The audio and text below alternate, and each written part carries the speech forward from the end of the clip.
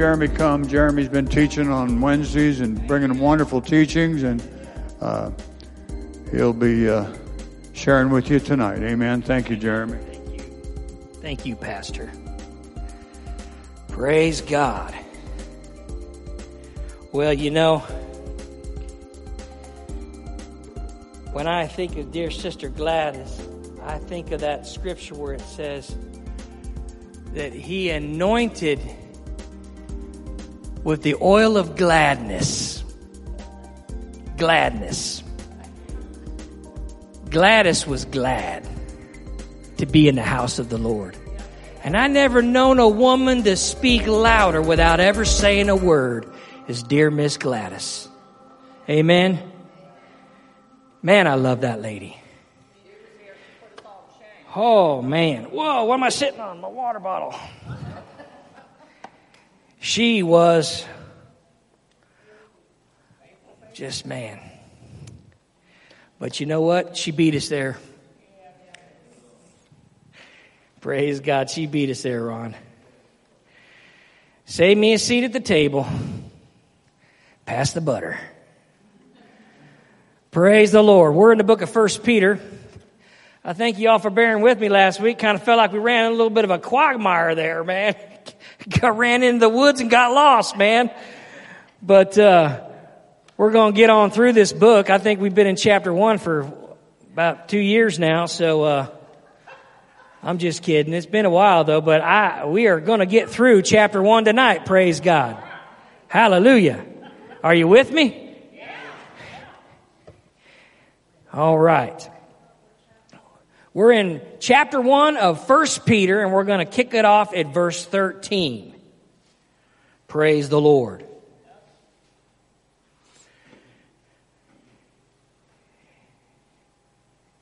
The Bible says, "Wherefore, gird up the loins of your mind, be sober, and hope to the end for the grace that is to be brought unto you at the revelation of Jesus Christ." Hope to the end. Now you remember when we were teaching, when you see the word wherefore or therefore, we got to find out what it's there for. And so you go back up to the previous verses, and if you look at the context of verse 10, 11, and 12, all right, because of is another way you could say that. In verse 10 it says, the salvation the prophets have inquired and searched diligently. And they prophesied of the grace that should come unto who? You. So the prophets searched the scriptures and also prophesied of the salvation that would come in our time. All right? You know, we've got all kinds of prophets. You know, all kinds of things. Two of my favorites is the one where in Genesis, right? Where in Genesis 49:10 it says, "Until Shiloh come." Go with me over there real fast. Genesis 49:10.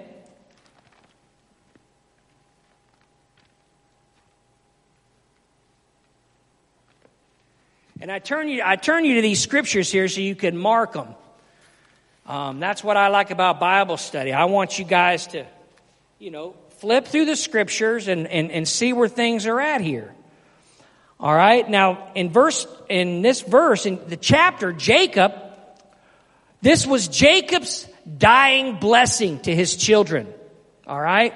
And he went through and he blessed all the different children, his 12 sons. But when he got to Judah, it kicked in to a different gear. All right. And it says, verse 8, "Judah, you art he whom thy brethren shall praise. Thy hand shall be in the neck of your enemies, and your father's children shall bow down before thee." Verse 9 says, "Judah is a lion's whelp. From the prey, my son, thou art gone up. He stooped down and he crouched as a lion and as an old lion. Who shall rouse him up? Verse 10, the scepter shall not depart from Judah, nor a lawgiver from between his feet until Shiloh come. And unto him shall be the gathering of the people be. So Jacob was prophesying over Judah that Judah's line was going to be the kingly line throughout the history of Israel.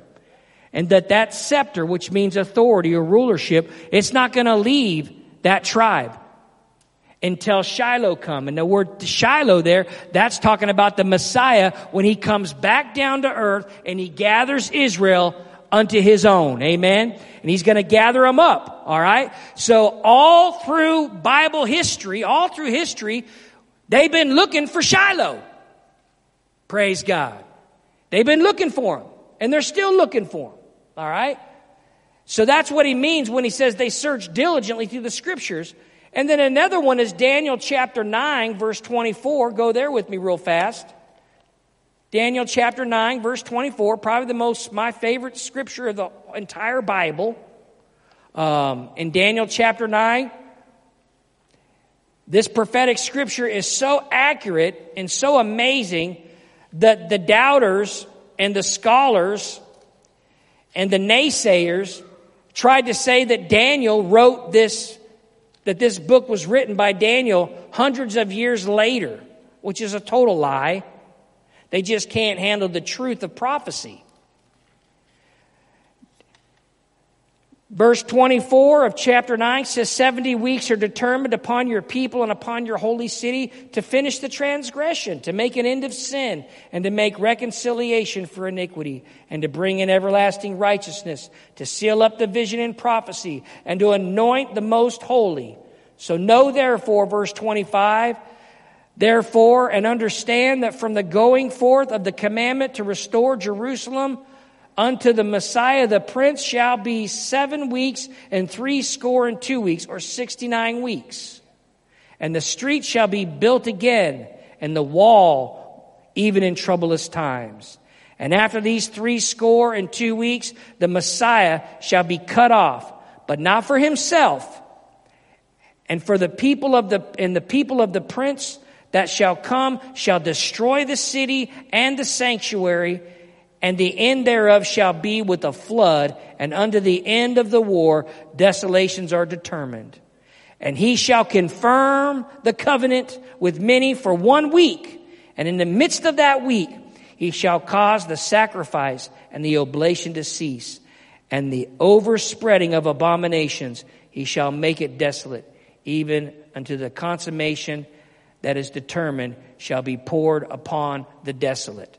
So that's the prophecy there about the Messiah coming the first time, Jesus being crucified. All right. There's a prophecy there when the Romans came and destroyed Jerusalem in 70 AD. That happened. All right. And then the next prophecy in verse 27 is talking about the last days when the Antichrist will confirm a covenant with Israel. And in the midst of the week of that covenant, he will break it.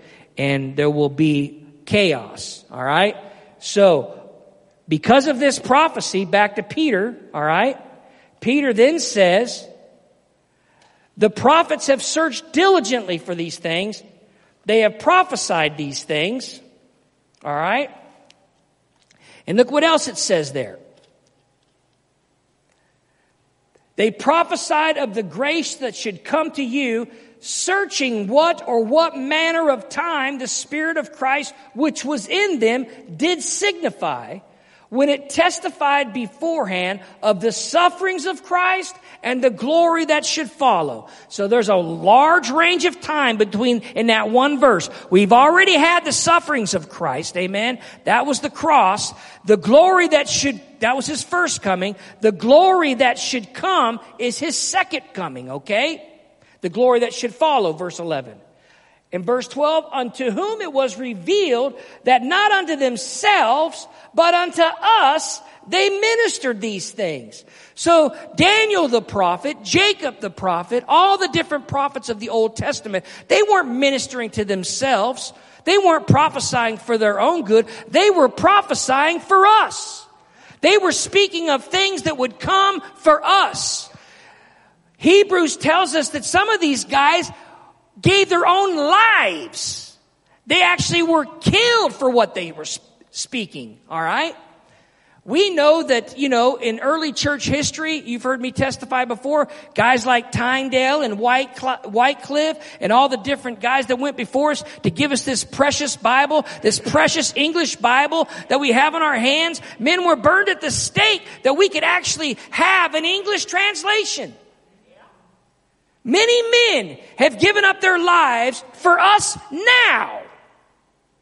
And so what Peter is saying, he even goes on to say in verse 12,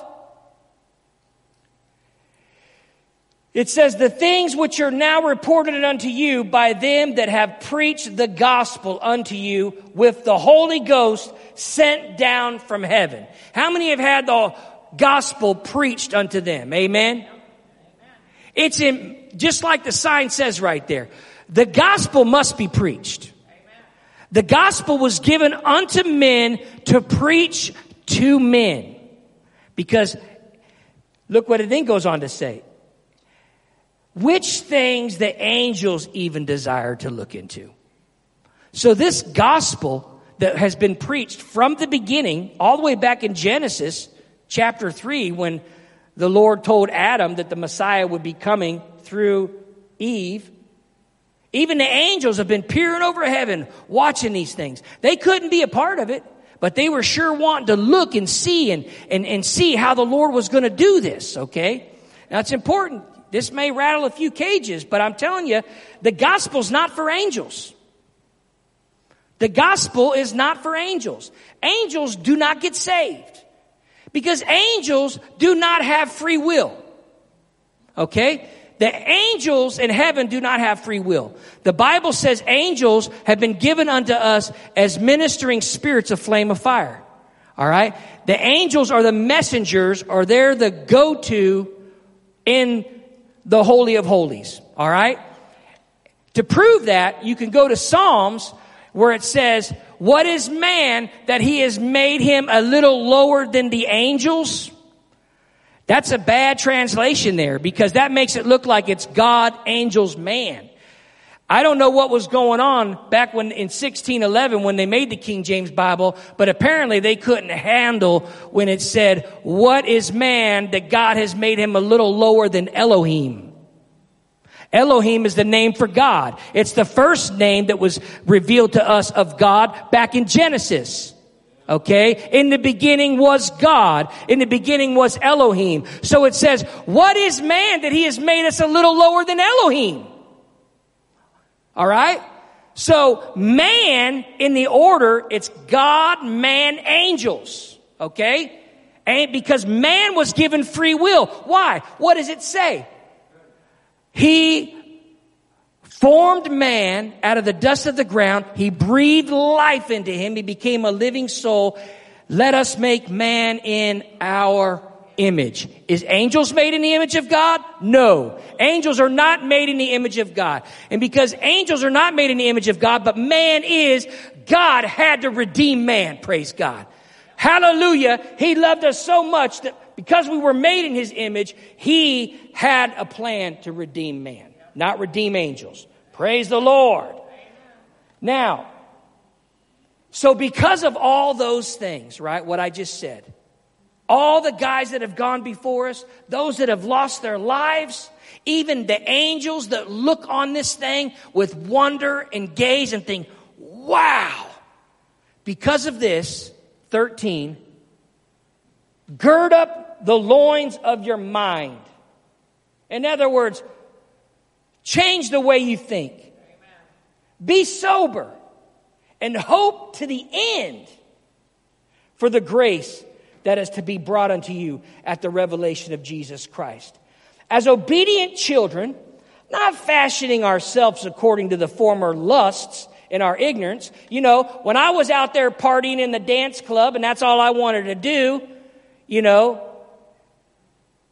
drink, smoke, and chew and hang out with girls that do, you know, that's, you know, I was ignorant, all right? I was ignorant in my ways because I didn't know.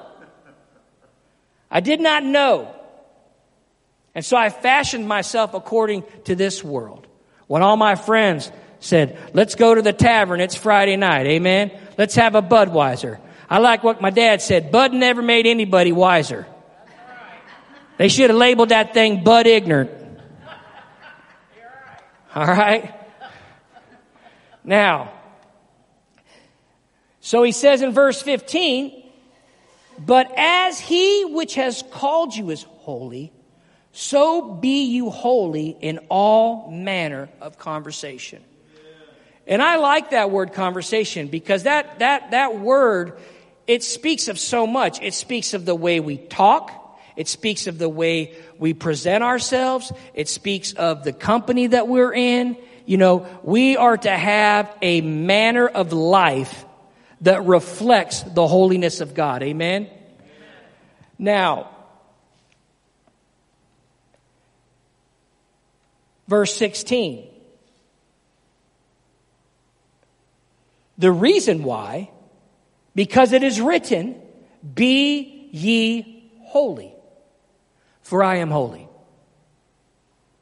Don't we want to be like the one that saved us? You know, to me, this is more than a commandment. It's almost like it's like, why wouldn't you want to be holy? It's not like, oh, I have to be holy. I have to be holy. No, why wouldn't you want to be holy? Why would you want to accept the beauty of God's grace and the precious Holy Spirit? Remember when the Holy Spirit came upon you? You remember when He filled your heart with joy and you felt power and you felt totally separated from the desires of this world. You just were so hungry for God, nothing else satisfied. Why would you want to do anything else? You know? Now, a lot of people, and I was this way too, people mistake holiness for salvation. Okay? You are not saved by holiness. Paul's gospel, especially Galatians, does not say we're saved by holiness. What are we saved by? Grace. Through faith. We are saved by grace through faith. Say that again. By grace through faith. Okay? So if we're saved by grace, then we're not saved by holiness.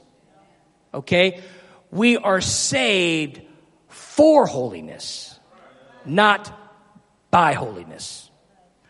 We are saved for holiness. That's why God saved us. So go with me, if you would, real fast over to Leviticus chapter 11. This is the great scripture that you should underline this is going back to where the Lord first said, be holy. And there's some good insight to this, be ye holy. And I'm in Leviticus chapter 11, verse 44.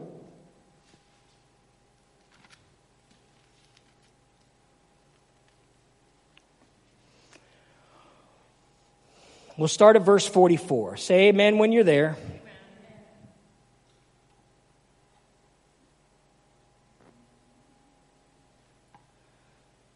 All right, verse 44 says, for I am the Lord your God. You shall therefore sanctify yourselves, and you shall be holy. Sanctify just means separate yourself. And you shall be holy, for I am holy. Neither shall you defile yourself with any manner of creeping thing that creeps upon the earth. For I am the Lord that brings you up out of the land of Egypt to be your God. You shall therefore be holy, for I am holy. See that? I am the Lord that brought you out of Egypt. He is the Lord that brought us out of our spiritual Egypt, which was our bondage to our sin. Amen? We were in bondage. You know, we had a master. Satan had us bound and blinded by our own sin. Okay? I thought I was never getting out of Tucson, Arizona. That dust bowl.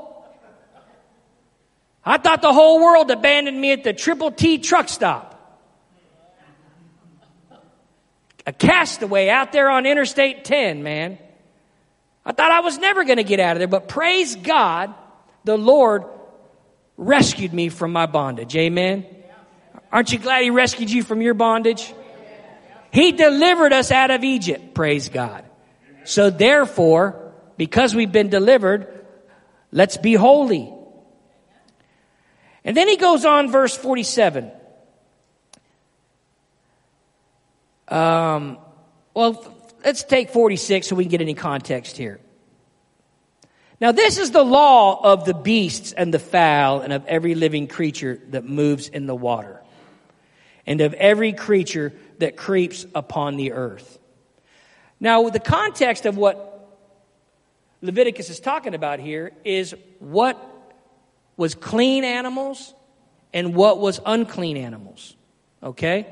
Now we know, if you read Noah, the story of Noah, Noah had 7 of each clean animal that the Lord determined, and he had one of those that were unclean. So God put a difference in animals between clean and unclean in the Old Testament here. But we know, according to the New Testament, when God spoke to Peter, He did away with this. He said, don't call unclean what I've called clean. And what He was talking about there is it was illegal for a Jew to go and sit and have dinner with a non-Jew. Why? Because God was establishing boundaries for sanctification or for separation, okay? And why is God concerned about boundaries? Why does God make a big deal about separation or boundaries? Look at 47.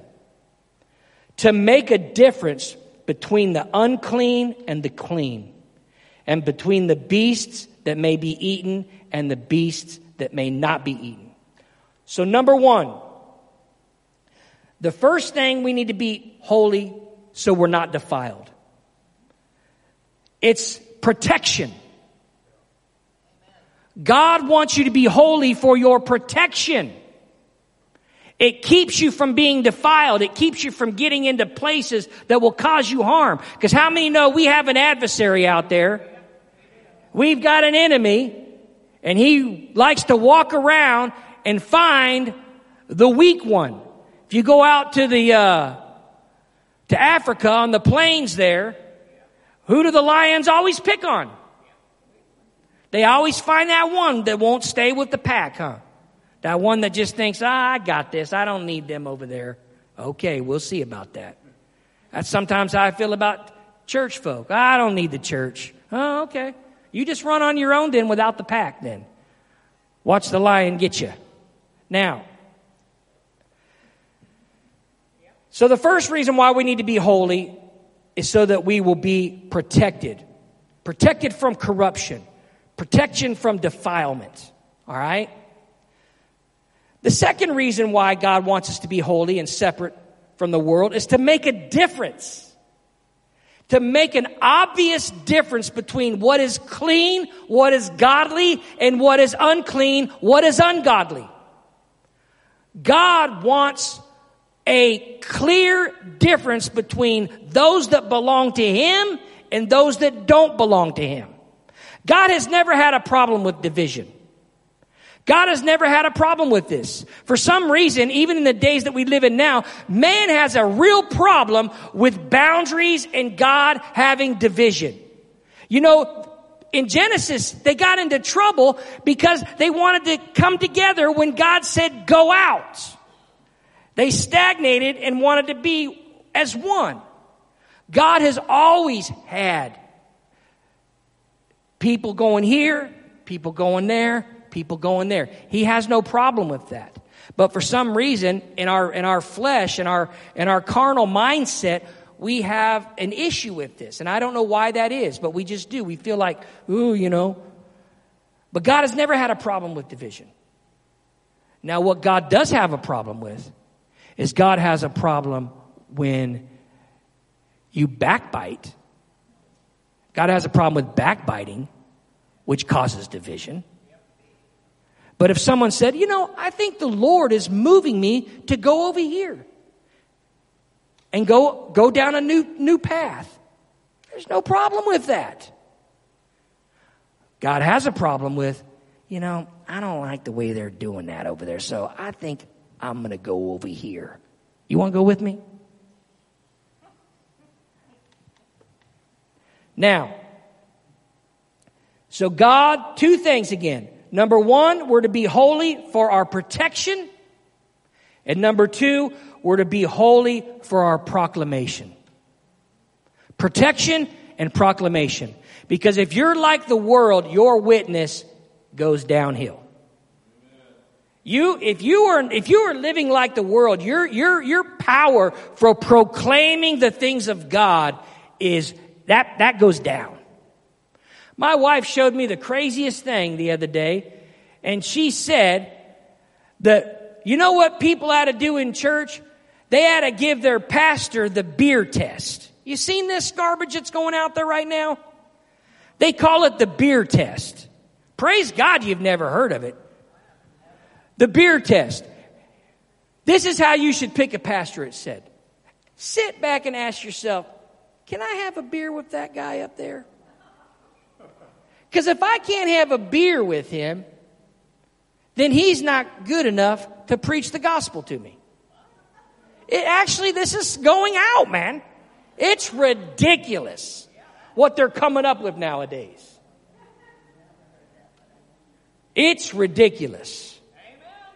The Bible says to be different. Now, I don't want to be like the world.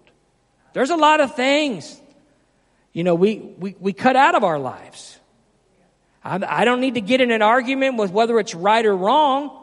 You know, people want to argue, you know, all the time about drinking and smoking and all this kind of stuff. And I'm like, I just cut it right down the middle and say, look, it really isn't about whether it's right or wrong. It's about what makes me separate. What makes me holy? What makes me clean? What makes me different than the guy out there going to the honky-tonk every Friday night? So anyway, be ye holy, for I am holy. Amen? That's what he's talking about. So those are the two fundamental reasons why God wants us to practice holiness in our lives and in our church. One, for our protection.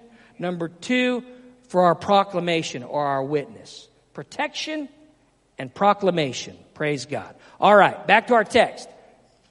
I still got time. I got time. I will get through this chapter. All right, I'm looking at it. Here we go. Verse 17. Now, if you call on the Father, who without respect of persons judges according to every man's work. I love that. The Lord is not a respecter of persons. Okay? He will judge every man according to his work. Not according to his title, not according to his family, but according to his own work. So, because he's like this, pass the time of your sojourning here in fear. That's a holy fear, not a negative fear. That's a positive, deep awe and respect for the Lord. Amen. That's a fear for God.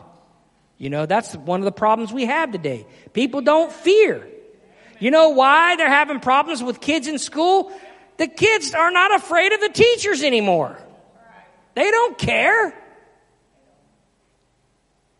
And if you want to know why they don't care, get the tape from last week. We won't go there. Praise God. Now, So, and this is a really important statement of truth here. The Father is not a respecter of persons. He judges every man according to his own work. You know, God, when I see the Lord, He's not going to say, oh, man, Jeremy, that was great, man. I really appreciate you spending all that time in that church doing the music and da-da-da-da and all that stuff. Your position in church is that's not giving you an extra step. Okay, you don't get extra favor with God for you do stuff in the church. That's why I'm always hounding these new Christians that come through here. I'm hammering them all the time. Listen, what you do in the pantry and all the work you do in church is great, okay? But you will not be judged according to what you do for God. You'll be judged according to what's in your heart. The Bible says when Jesus came back, what was He looking for? Good works in the earth? No, it says He's looking for faith in the earth. And when I read my Bible, the Bible doesn't say serving food increases faith. Serving food is wonderful. We need to do that. But it doesn't increase faith. What increases faith? Hearing the Word of God. The Word of God is what increases faith. The Word of God is what increases faith. So I tell these new Christians all the time, man, you can do everything around the church and everything, but if you're not in Bible study, hearing the Word of God, your faith's not growing. And if your faith's not growing, when your works fade, where are you going to be then? We must grow our faith. There must be an equal balance between the works and the Word. Praise God. Can I get an amen? Amen. Hallelujah. Now, for as much, verse 18, as you know that you were not redeemed with corruptible things, as silver and gold, from your vain conversation received by the tradition of your fathers. I love this, man. You know, a lot of people try to say Peter didn't write this because he was a fisherman and he was uneducated, and they say he was an ignorant man. And I just say poppycock to that. I mean, you know what I say? Remember in Acts when the elders and the scribes and the Pharisees, when Peter and John came to them, and it says they were amazed because they perceived that they were unlearned men. They judged them. Well, these guys don't have an education. They don't have a master's degree in theology. Who are they to come in here and tell us what the Bible's about? They haven't been educated. But then it says, but then they knew they had been with Jesus. You see, they had been with Jesus. You know, the reason why Peter can write this book is because he's been with Jesus. The reason why you can go out and do mighty exploits for God is not because you went to Harvard, but because you've been with Jesus. Smith Wigglesworth, one of the greatest evangelists this planet has ever seen, couldn't even read. The only thing God supernaturally taught him to read by just reading the King James Bible. You couldn't even bring a newspaper into his house. He'd tell you to get that thing out of here. He couldn't read, but he could read the Bible. And he shook nations.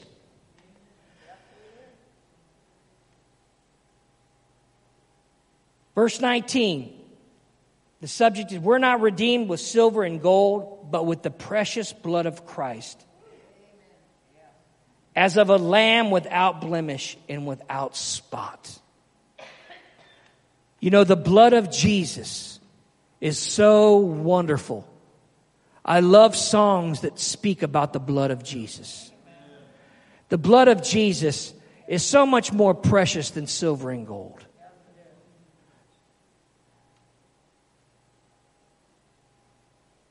Verse 20 says, for verily was foreordained before the foundation of the world, but was manifest in these last times for you. And you guys remember when we talked about the divine order of the believer. You know, we've got the foreknowledge of God. We've got the election of God. We've got the predestination of the believer. All right. And then we've got the justification, the sanctification, and the glorification. All right, 7 steps. We talked about that in the beginning. You know, this plan that God had for us, it was from the very beginning. People want to argue about whether Adam and Eve had a belly button.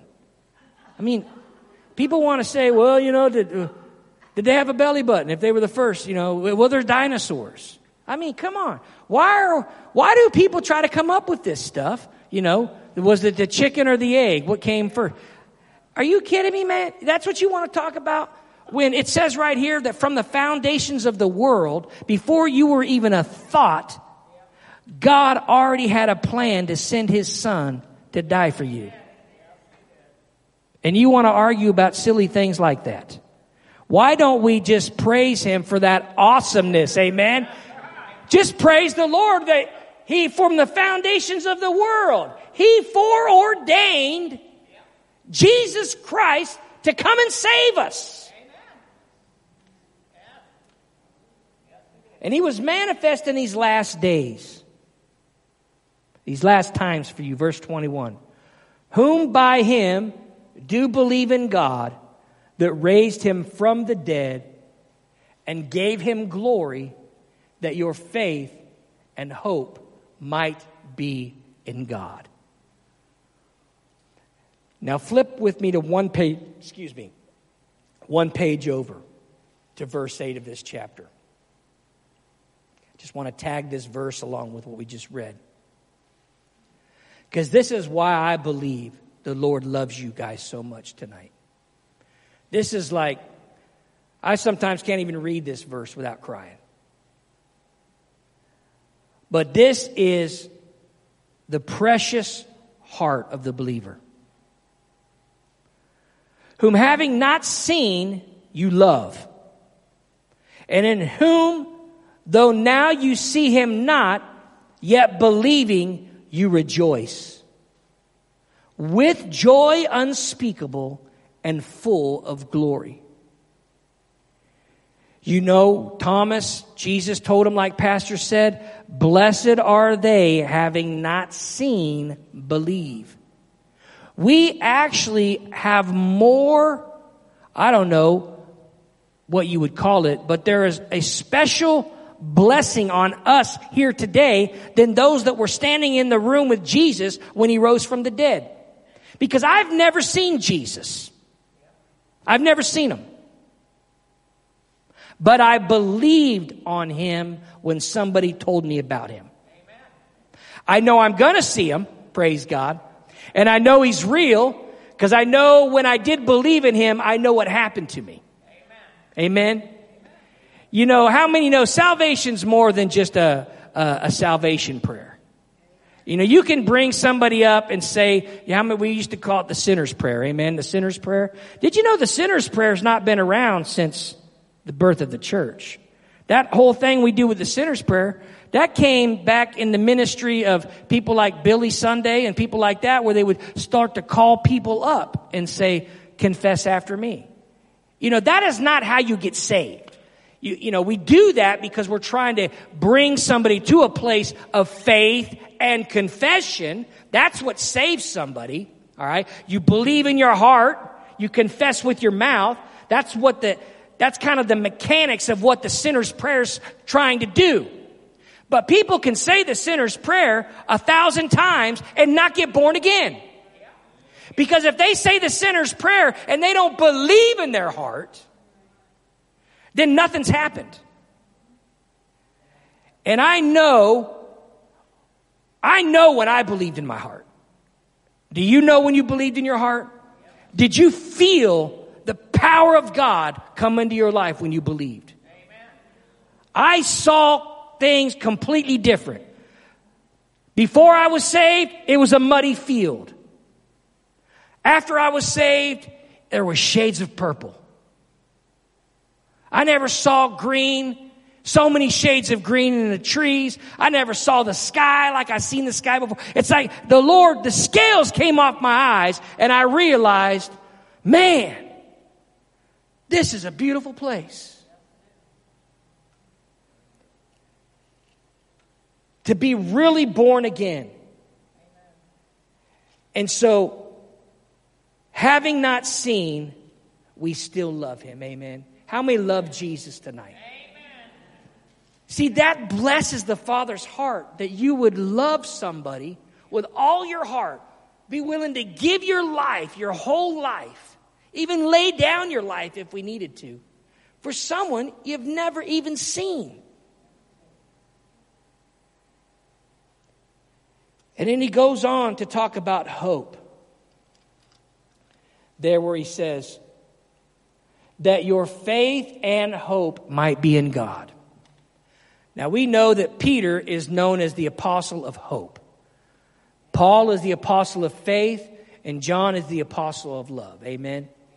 And Peter preached hope. And hope is so important. You know, Romans 5:5 says, hope makes not ashamed. What was Paul talking about when he said, hope doesn't make ashamed? How many have ever been, holding out for something, but then you kind of thought, that ain't going to happen. And then it happened. And you thought, oh man, I kind of gave up there. I didn't think that was going to happen. You kind of feel like, oh man. But how many, when you're believing and standing for something and you're hoping for it and you don't waver and then it happens, there's this exhilaration, isn't there? Like, see, I told you so. I knew the Lord was going to do it. And it goes into praise and you're thanking him and you're glorifying the Lord. I knew he was going to do it. I was believing on it. I knew it. See, that's hope manifested. Amen. Right? And when you have that, and it does not make ashamed, because God is going to come through. God's coming through. Remember what I said. These are beautiful options for the Christian believer. We got three options. Either it happens now. If it doesn't, he's got the grace for us to deal with it, or we get it at the resurrection. It's win-win, brother. That's a win-win deal. Amen.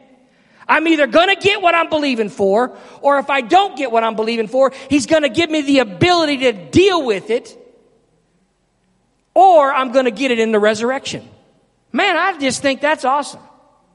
And that's hope, you see.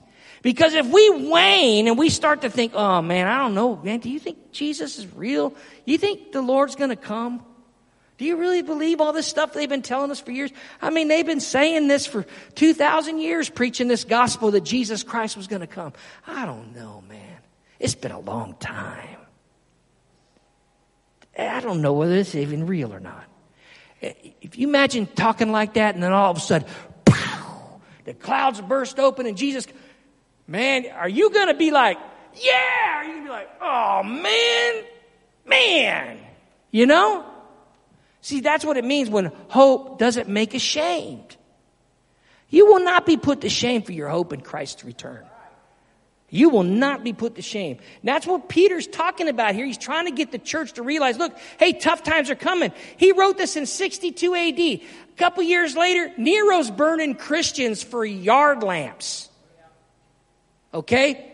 Nero is about to release a serious wave of persecution on the church, where he used to burn Christians at the stake to light up his garden parties. Awful. The things that the early church suffered under this man's hand. But Peter's writing to them, and it's almost like a prophetic letter preparing them, saying, look, man, hope in God. You don't think they were questioning whether or not they should have got in this thing? When he was rounding up all the Christians, you don't think they were thinking, oh man, what have we gotten ourselves into? I thought you said Jesus was going to come back. I thought you said we're going to be rescued from this. What we got ourselves into, man? Well, I'll tell you what, those that did not waver in their faith for the Lord, the minute they gave up the ghost, they knew what they got themselves into. Amen. I tell you what they got themselves into. Even as they were stoning Stephen, even in his dying breath, he said, I see the Lord high and lifted up, and he stands at the right hand of God. He saw the welcoming party as he was being slain for the name of Jesus. And it says, he saw the Lord standing. The Bible says that he is seated at the right hand of God. I like to think that when Jesus saw Stephen giving up his life for him, the Lord just stood up You know, what do you do when you stand up? It's a sign of respect and honor. And he stood up and he welcomed that martyred saint into glory. He saw him. Hey, that's in the Bible. And I believe it. And I believe those Christians on a stake, they saw the Lord in glory. I believe with all my heart, just like Sister Gladys, just anybody, any believer that dies in the faith, you will see the Lord before you even know it. You will see the Lord before you even know it. And when you see him, you don't want to be going, oh man, I wish I'd have kind of believed more. I wish I wouldn't have you want to be, I told you he's real. There he is. I knew I was going to see him. Hallelujah, Jesus. I love you, Jesus. Running into his arms. That's what he wants. That's what I want. Amen. That's what I want. A hope that makes not ashamed.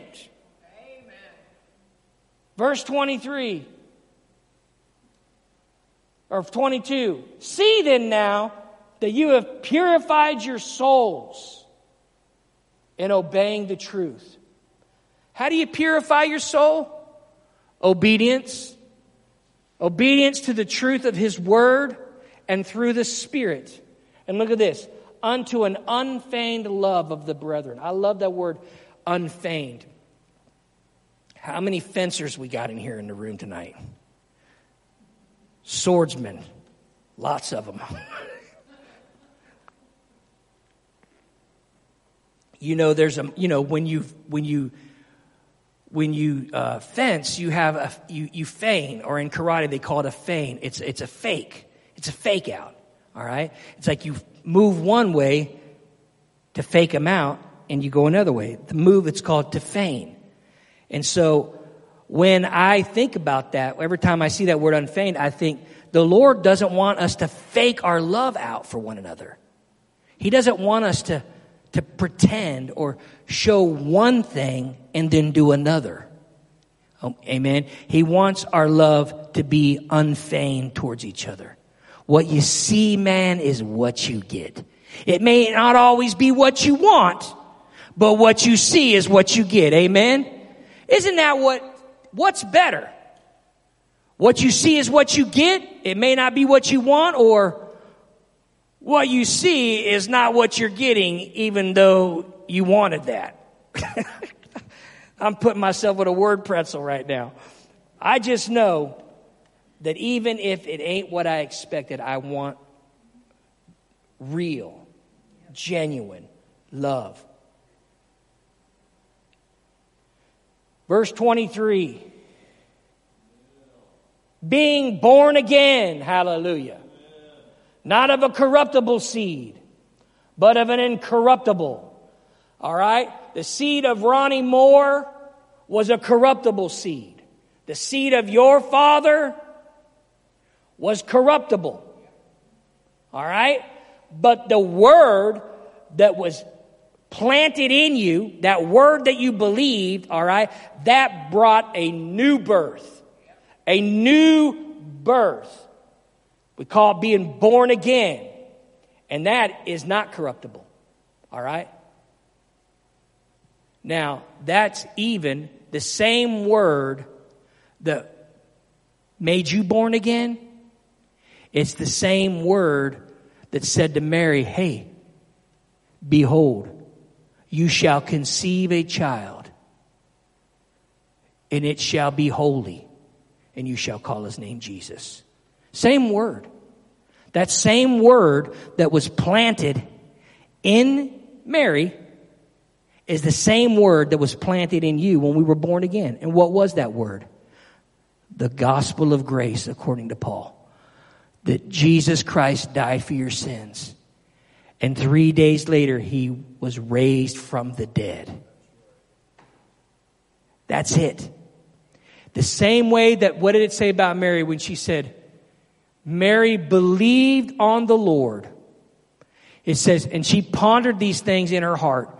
Same thing with Abraham. When God told Abraham, look at you're old man. You're not going to have any kids.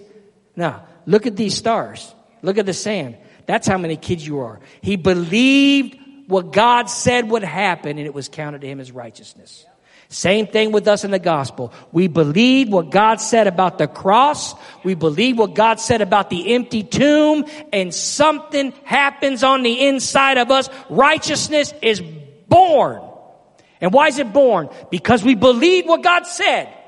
And it's crazy that all God wants from the human race is somebody to believe what he said. If you've got children, you know what I'm talking about. Will someone just believe what I said? You know, I could say that there's rain outside, and I'd come in and I'd try to tell my girls, hey, you know it's raining outside. Where? What? Where's the rain? Show me. Well, don't you believe I just told you it's raining? Will somebody just believe what I said and stop touching the thermometer, the thermostat? Now, being born again, that's what it's all about. That's what Jesus told Nicodemus. For the Word of God lives and abides forever. Amen? It's the Word of God that lives and abides forever. That's why it's important that the Word of God is in you. That's what makes you live and abide forever. It's not this flesh. This is not what lives and abides forever. It's the Word of God in you that lives and abides forever. For all the flesh, verse 24, is as grass, and all the glory of men are as the flower of a grass. The grass withers, the flowers thereof falleth away, but the word of the Lord endureth forever. And this is, I just told you this is confirmation.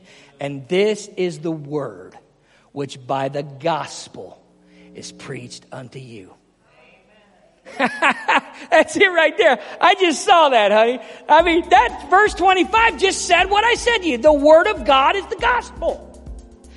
This is the word of God that is preached unto you, the gospel. That's what it is, the gospel. Amen. And so that's why the gospel is so important. And we must, as the church, praise God, we must not steer clear from the gospel. God help us if we ever become a motivational speaking church. I do not want to be a part of a motivational speaking church. I want to be a part of a church that preaches the eternal, abiding, living forever gospel that is in this Bible. Amen. Praise God. Thank you, Pastor.